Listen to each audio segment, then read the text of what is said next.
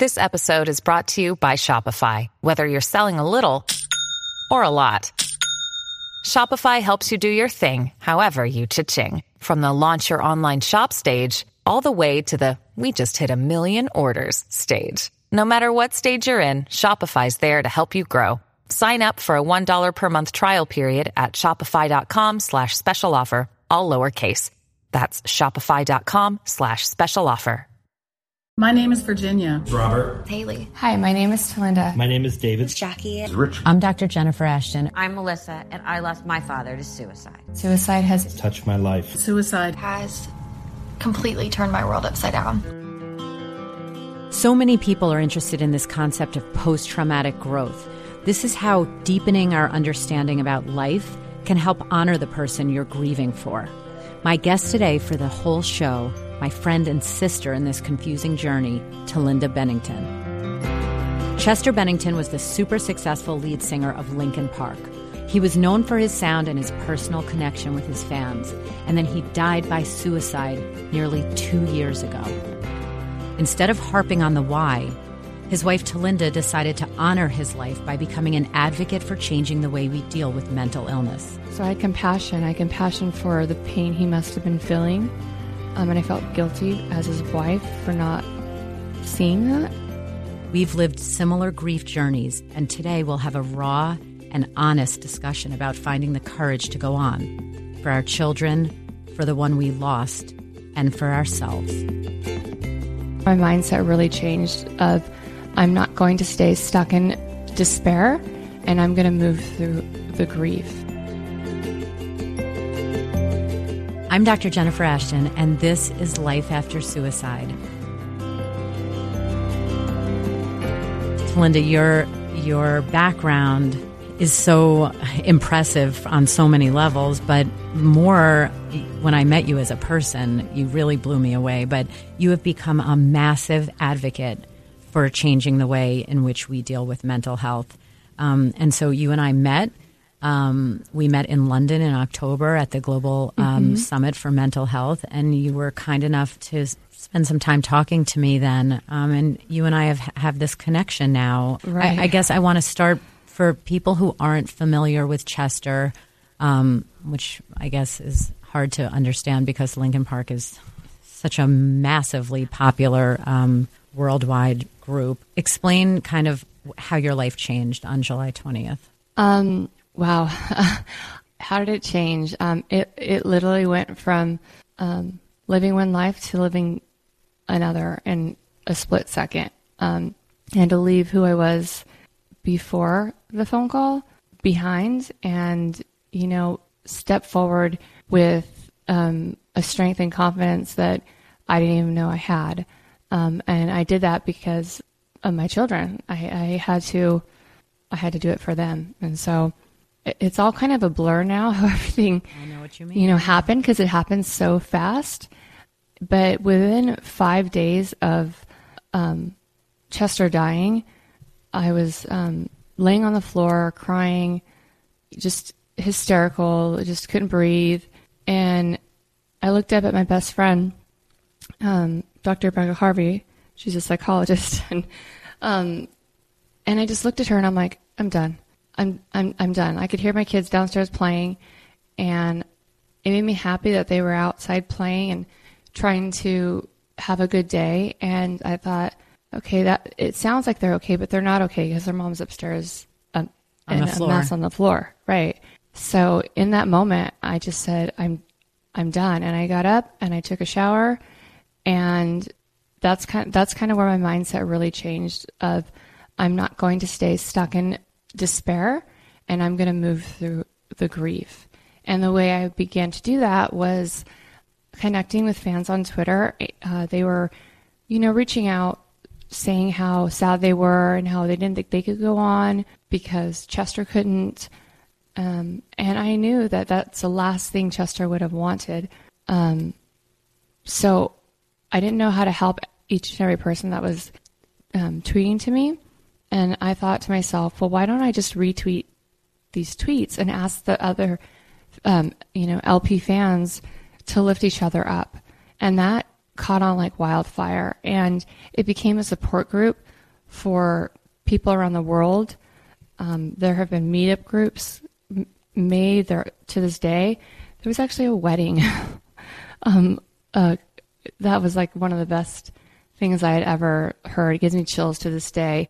You know, love grew from such a tragedy, but it's not really, you know, maybe I was the catalyst for that, but like the world was hungry for trying to get better. They were hungry for healing, supporting. Right. I mean, it's time for the world to talk about this, and the proof is, you know, with people like yourself and, you know, myself and all these great organizations being heard finally. You can see that people are just ready to make a difference. It's amazing, and it's really, really true. I want to talk a little bit more about Chester because he left such an amazing and beautiful legacy, really through his music. How has that been a gift to your children and to you as you've moved through the initial stages of the grief after his suicide? Well, it's really great because, you know, the kids will always have that to listen to, but to be honest, I can't listen to his voice. Mm-hmm. I haven't been able to listen to his song. I've walked out of restaurants when I just hear the first like note. You remember that game show, Name That Tune? Yeah. And like, yeah, I can like name that tune in less than a note. And I like, I'll jump from the back seat and change the station. I'll jump out of the car if I have to. And that's just like a visceral reaction I still have to this day, that it's just, I can't touch that. It's just too painful. But the kids go through periods of wanting to listen to their dad, but they want to look at the videos that we have, the home videos, and we have pictures all over the house, and so they're constantly reminded. And are the videos as hard for you to look at as hearing his music? No, they're hard though. Depends on the day. And I went through a period where I could watch everything and it was fine. And it was interesting because my son Tyler couldn't, and so I was watching a video in the living room one day, and he was really upset. But then he goes in his room and he turns his dad's music on, and like I have to walk out. Mm-hmm. So you know, we all experience grief in different ways in different moments, and that's a really good example of it. But you know, the kids, for the most part, you know, the girls are still so young. They do know about his music and how important that was to the world. But especially for my younger children, you know, that sadly their dad's death is more of an acute pain and acute feeling. And that's one of the reasons why I do what I do, because I don't want them to think of their dad dying as solely tragic. I want them to be able to look back one day and say, okay, my dad's death changed the world too, just like his music did. I think that's really how you and I bonded. At least I feel that on my side. You know, we came from obviously very different backgrounds, you know, I guess, and you can't get much more boring and straight and narrow than medicine, and you can't get much more creative and artistic than music and performance art, and yet as mothers, we kind of, that was our instinctive reflex. Our initial response was to protect our children after they had been so deeply hurt. How are your kids now? Well, thank you for asking. They're good. They're good. They're actually very well adjusted. I have the best girl tribe ever. My friends are the best. I can't even begin to tell you. You know, after when Chester died, my home was filled with my friends, our friends, you know, over the last 20 years, and day in, day out, they were with me as long as I wanted them to be. So the support, you know, is amazing. So I don't do it alone, and so I'll never claim that I do. But the part where it's hardest, and it's the thing that only I can handle, is at night, you know, when the kids cry and they get sad.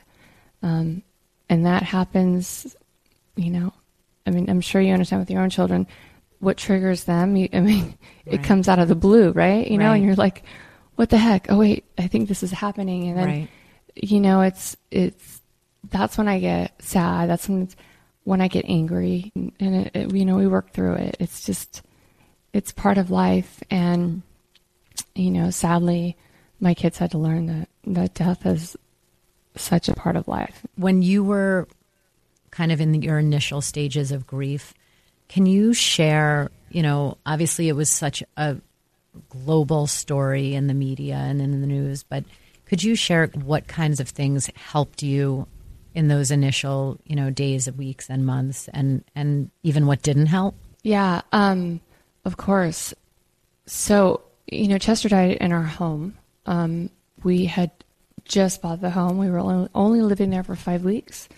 And so we were at our vacation home, and he had to go back home early because he had to work the next day. He had a TV commercial to shoot. So the kids and I had to travel back from our vacation home to our home where he had died. And so I had called a couple of my good friends who, you know, do energy work, and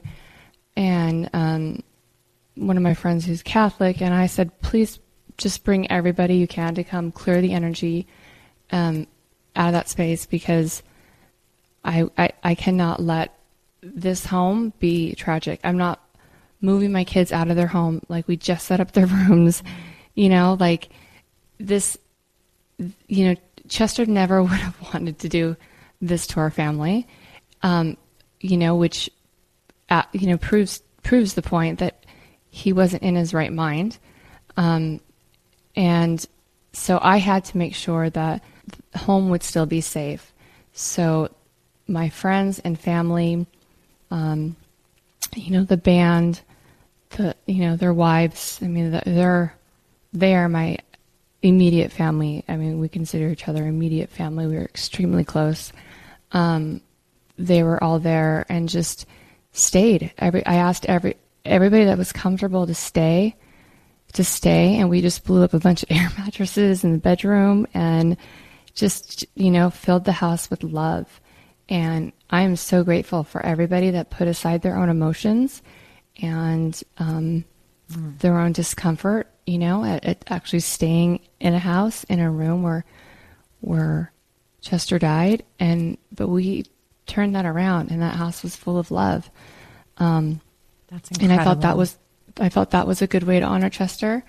And as much as I wanted to move right away, I intuitively knew I had to wait for the kids to come to that conclusion on their own. Mm-hmm. And, you know, little by little, they did.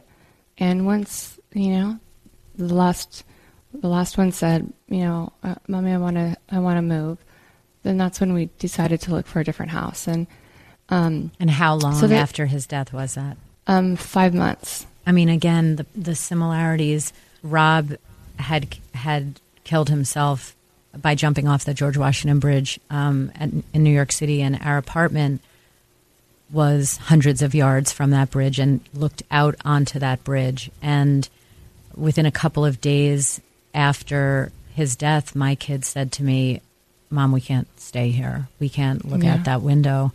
And I remember feeling an incredible sense of relief because I could do something that I thought would help their pain, right? Like, as women, we're like, oh, can do. You give me a task, I will do it. So when they said, we want to move, I was like, oh, fantastic. Do you want to be out of here today? We can stay with a friend, you know? So for us, we moved 3 months after Rob's death. You know, they said, no, it doesn't have to be right now, but you know, when we get home from school at the end of the school year, we'd like to, you know, be in a different place. And so for us, it was 3 months after. For you, it was 5 months. But you talk about the place that Chester died. But I want to go back, if you can, to the timing a little bit, because you had told me when we were in person that the timing was so unexpected, so much of a shock for you.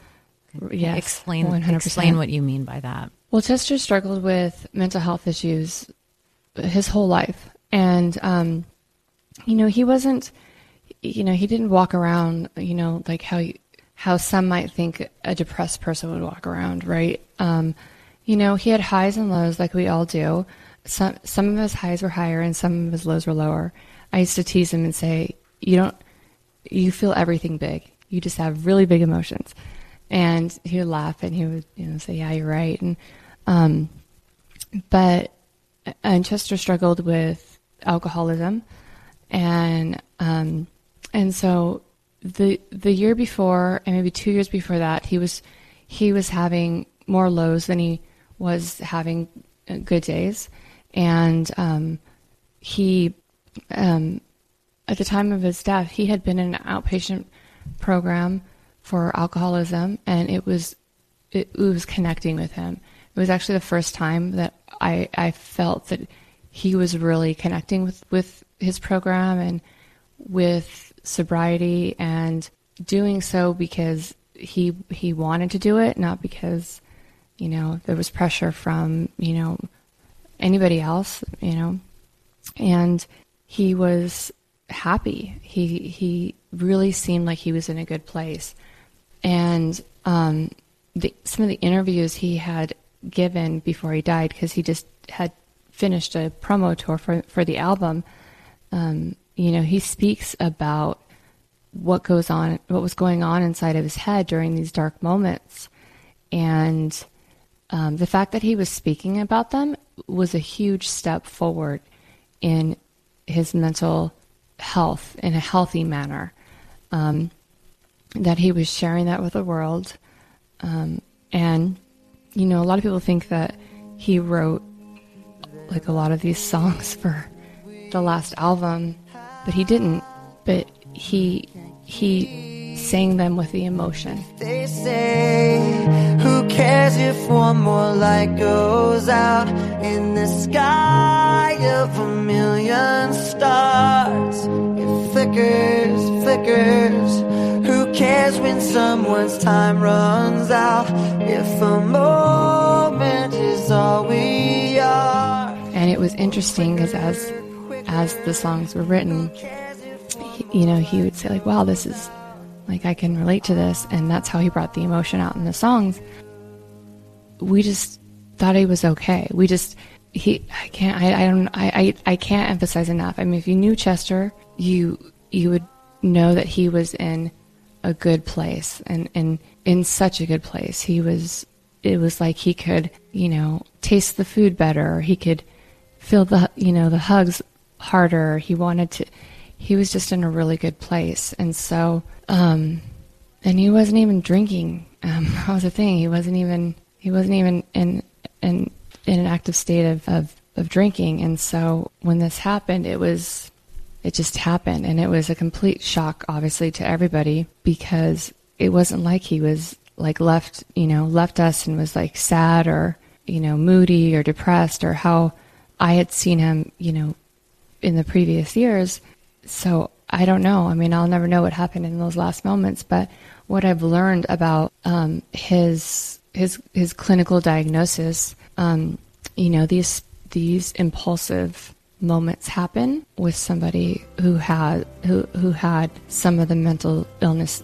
I don't want to say issues. Yeah, like clinical diagnoses, right? So that he had, and it makes sense now. When I look back, it all makes sense. We're going to take a quick break in our conversation, but more with Talinda Bennington in a minute. Hey, I'm Andy Mitchell, a New York Times bestselling author. And I'm Sabrina Kohlberg, a morning television producer. We're moms of toddlers and best friends of 20 years. And we both love to talk about being parents, yes, but also pop culture. So we're combining our two interests by talking to celebrities, writers, and fellow scholars of TV and movies. Cinema, really. About what we all can learn from the fictional moms we love to watch. From ABC Audio and Good Morning America, Pop Culture Moms is out now wherever you listen to podcasts. Anyone who's lost a loved one to suicide typically thinks, you know, anger, shame, blame, guilt, stigma. Did you have all of those? And of course. If so, yeah. How did you deal with them? Of course. My first reaction for a while was compassion. I felt compassion for him, because I knew in my heart of hearts, he never meant to hurt us. And whatever was going through his mind that night, he never would want it to hurt us. So whatever he thought he was doing or whatever, he just wasn't in his right mind. So I had compassion. I had compassion for the pain he must have been feeling. And I felt guilty as his wife for not seeing that. But as I've learned, he hid it. That's what they do. I blame myself sometimes, but we had been going through, the family program with the outpatient stuff. So I was really well versed, and we had many of these sessions at the treatment center, and he would explain to me that it's not my fault that he drinks, and because originally it was like, am I making you so unhappy? Is that why you drink? Is that why? And you learn, like, no, that's not why. Right. It's an addiction. And right. So I was educated on that, and I understood that, like, when he's moody and upset, like, it's not about me. It's really not about me, is what I learned. It's not about me. Mm-hmm. And if anybody out there that loves somebody with addiction, if I can say anything, you have to understand that addiction and a depression, it is not about you. So I learned to not take it personally, and to, they tell you in treatment to step aside, get out of the person's way of recovery. Mm-hmm. The best thing you can do is take care of you. And that's where I was at when he died. So I knew it had nothing to do with me. It had nothing to do with our kids, our life.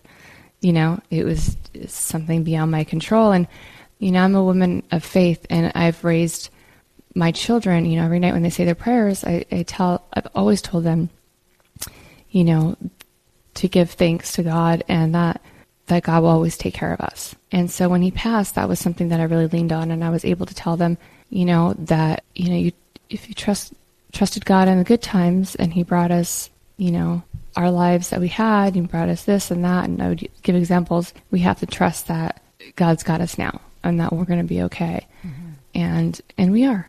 I want to end, Talinda, by asking you to talk about 320 and your work in starting this incredible organization, and how it's helped you heal and recover by helping others, because I think that you are such a walking, breathing, living example of that. Oh, well, thank you. Thank you. You asked me earlier how my life changed, and I went from being a very happy stay-at-home mom to the kids, and, helping Chester, just being supportive and managing his schedule, and just doing the science lab at my kids' school, like, to, being catapulted into this world where I felt it was the best way to honor him and to help the kids. And ultimately myself was to plug into the mental health space in any way I could. And in the beginning, I was on conference call after conference call and meeting after meeting with different mental health organizations, trying to figure out what I could do to help, if I was going to start a nonprofit. And the conclusion I came to pretty quickly, I was actually, first of all, surprised that there wasn't one place to go to access all these different resources, which I had no idea that existed, and I wish I knew. Oh, there's so many amazing resources, and they would have helped if I would have known. They would have helped Chester, because it's not one size fits all. There are hundreds of thousands, and I'm sure you know this, of different organizations. I was really shocked. There wasn't a streamlined connection. So you made one. So then I had an idea. It just kind of was like one of those light bulb ideas. I thought, there should be a universal phone number to call. And just like you call 411, it should be like a 411 for mental health. And so I was like, what would that number be? So I thought of 320, Chester's birthday. And that's how I partnered with Change Direction. Now we have 320 Changes Direction, and The focus of 320 Changes Direction is a technological-based solution to streamline mental health resources for everybody globally. And we're doing that with a website. We're working on the 320 number. We're working on a festival that's going to be next year. It's really exciting. So more news to come about that. Yay. But I partnered with Kevin Lyman from the Warped Tour. So we are in the process of creating something really amazing with Staples Center. It's really about just never stopping and letting and creating opportunities for the average person to see that they can plug in and to see that they're not alone. And I think that's how we are going to help these staggering numbers get reduced, right? Because I don't think everybody needs therapy. I think that everybody needs to talk about their mental health. 100%. Linda, you're so right. And I'm just so in awe about how much you've been able to accomplish in such a short period of time. And for people, if there are any who are not familiar with Chester's incredible body of work and his work as a musical artist and his group Linkin Park, there's an incredible article that appeared in Rolling Stone magazine August 4th, 2017, really tells you a lot about Chester's life. And people who want to stay connected to you on Instagram is Talinda320. And again, you're the organization that you co-founded, 320 Changes Direction, and as you being the executive advisor to the Campaign to Change Direction, you are just an incredibly beautiful person. And really, I mean that inside. I mean, of course, you're a beautiful model too, but inside, your heart, your spirit,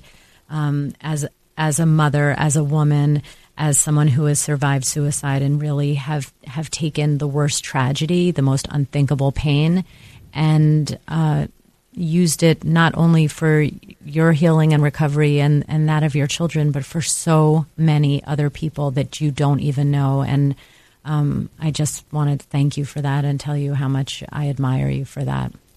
Well, thank you. And I admire you too. I admire your braveness for writing your story. I read your book and I loved it because I felt I was with you through your journey. And it really brought out a lot of emotions, but it left me feeling hopeful.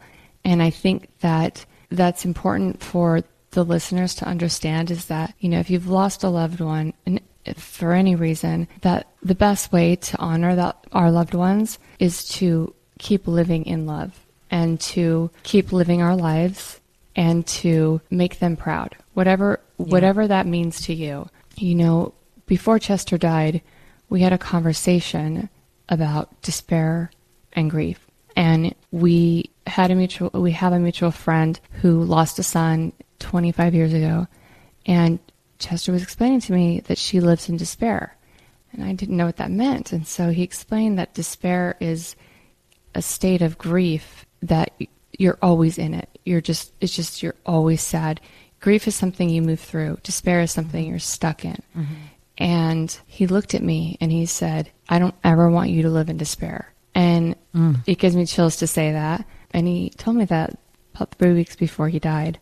And those words, after things started calming down a little after he died, I almost felt guilty for moving forward and for enjoying my day sometimes. I would feel guilty for that. And it was like he was in my ears telling me that. So, so for those who need to hear it, despair is not a state where we should live in.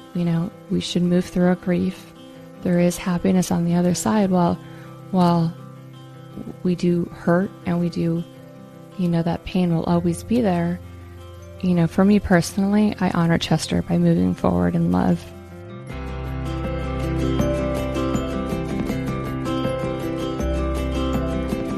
I want to thank Talinda Bennington for sharing her story with me. I know Linkin Park Nation will let her know how proud of her they all are. Please keep the conversation going online. It's so important. You can find me on Twitter and Instagram at drjashton. The ripple of sudden loss due to suicide is very real. We want to reach as many people as possible, so please share this podcast, subscribe, and give us a review. It means the world to me. Next week, I share a conversation with my colleague, James Longman. From the outside, he looks like he has the perfect life. I have so many privileges in my life, and yet in that moment I was alone, and none of it meant anything. He's speaking openly about his family history with suicide, and he's trying to break the cycle of mental health challenges. I look at my family and I go, wow, I have a grandfather who killed himself, I have a father who killed himself. And then when I was in my 20s, I went through a really serious bout of depression. Please remember, you're not alone. The prevention hotline is open 24/7 and it's free. Just dial 1-800-273-TALK or 1-800-273-8255. Trained counselors are available to talk to anyone who needs help. I want to thank the Life After Suicide team that helps put this podcast together. Eric Strauss, Ann Reynolds, Tara Gimbel, Trevor Hastings, Josh Cohan, Andrew Kalb, and everyone at ABC News who's been so supportive of Life After Suicide. Thanks for taking this journey with us. We'll see you back here next week on Life After Suicide.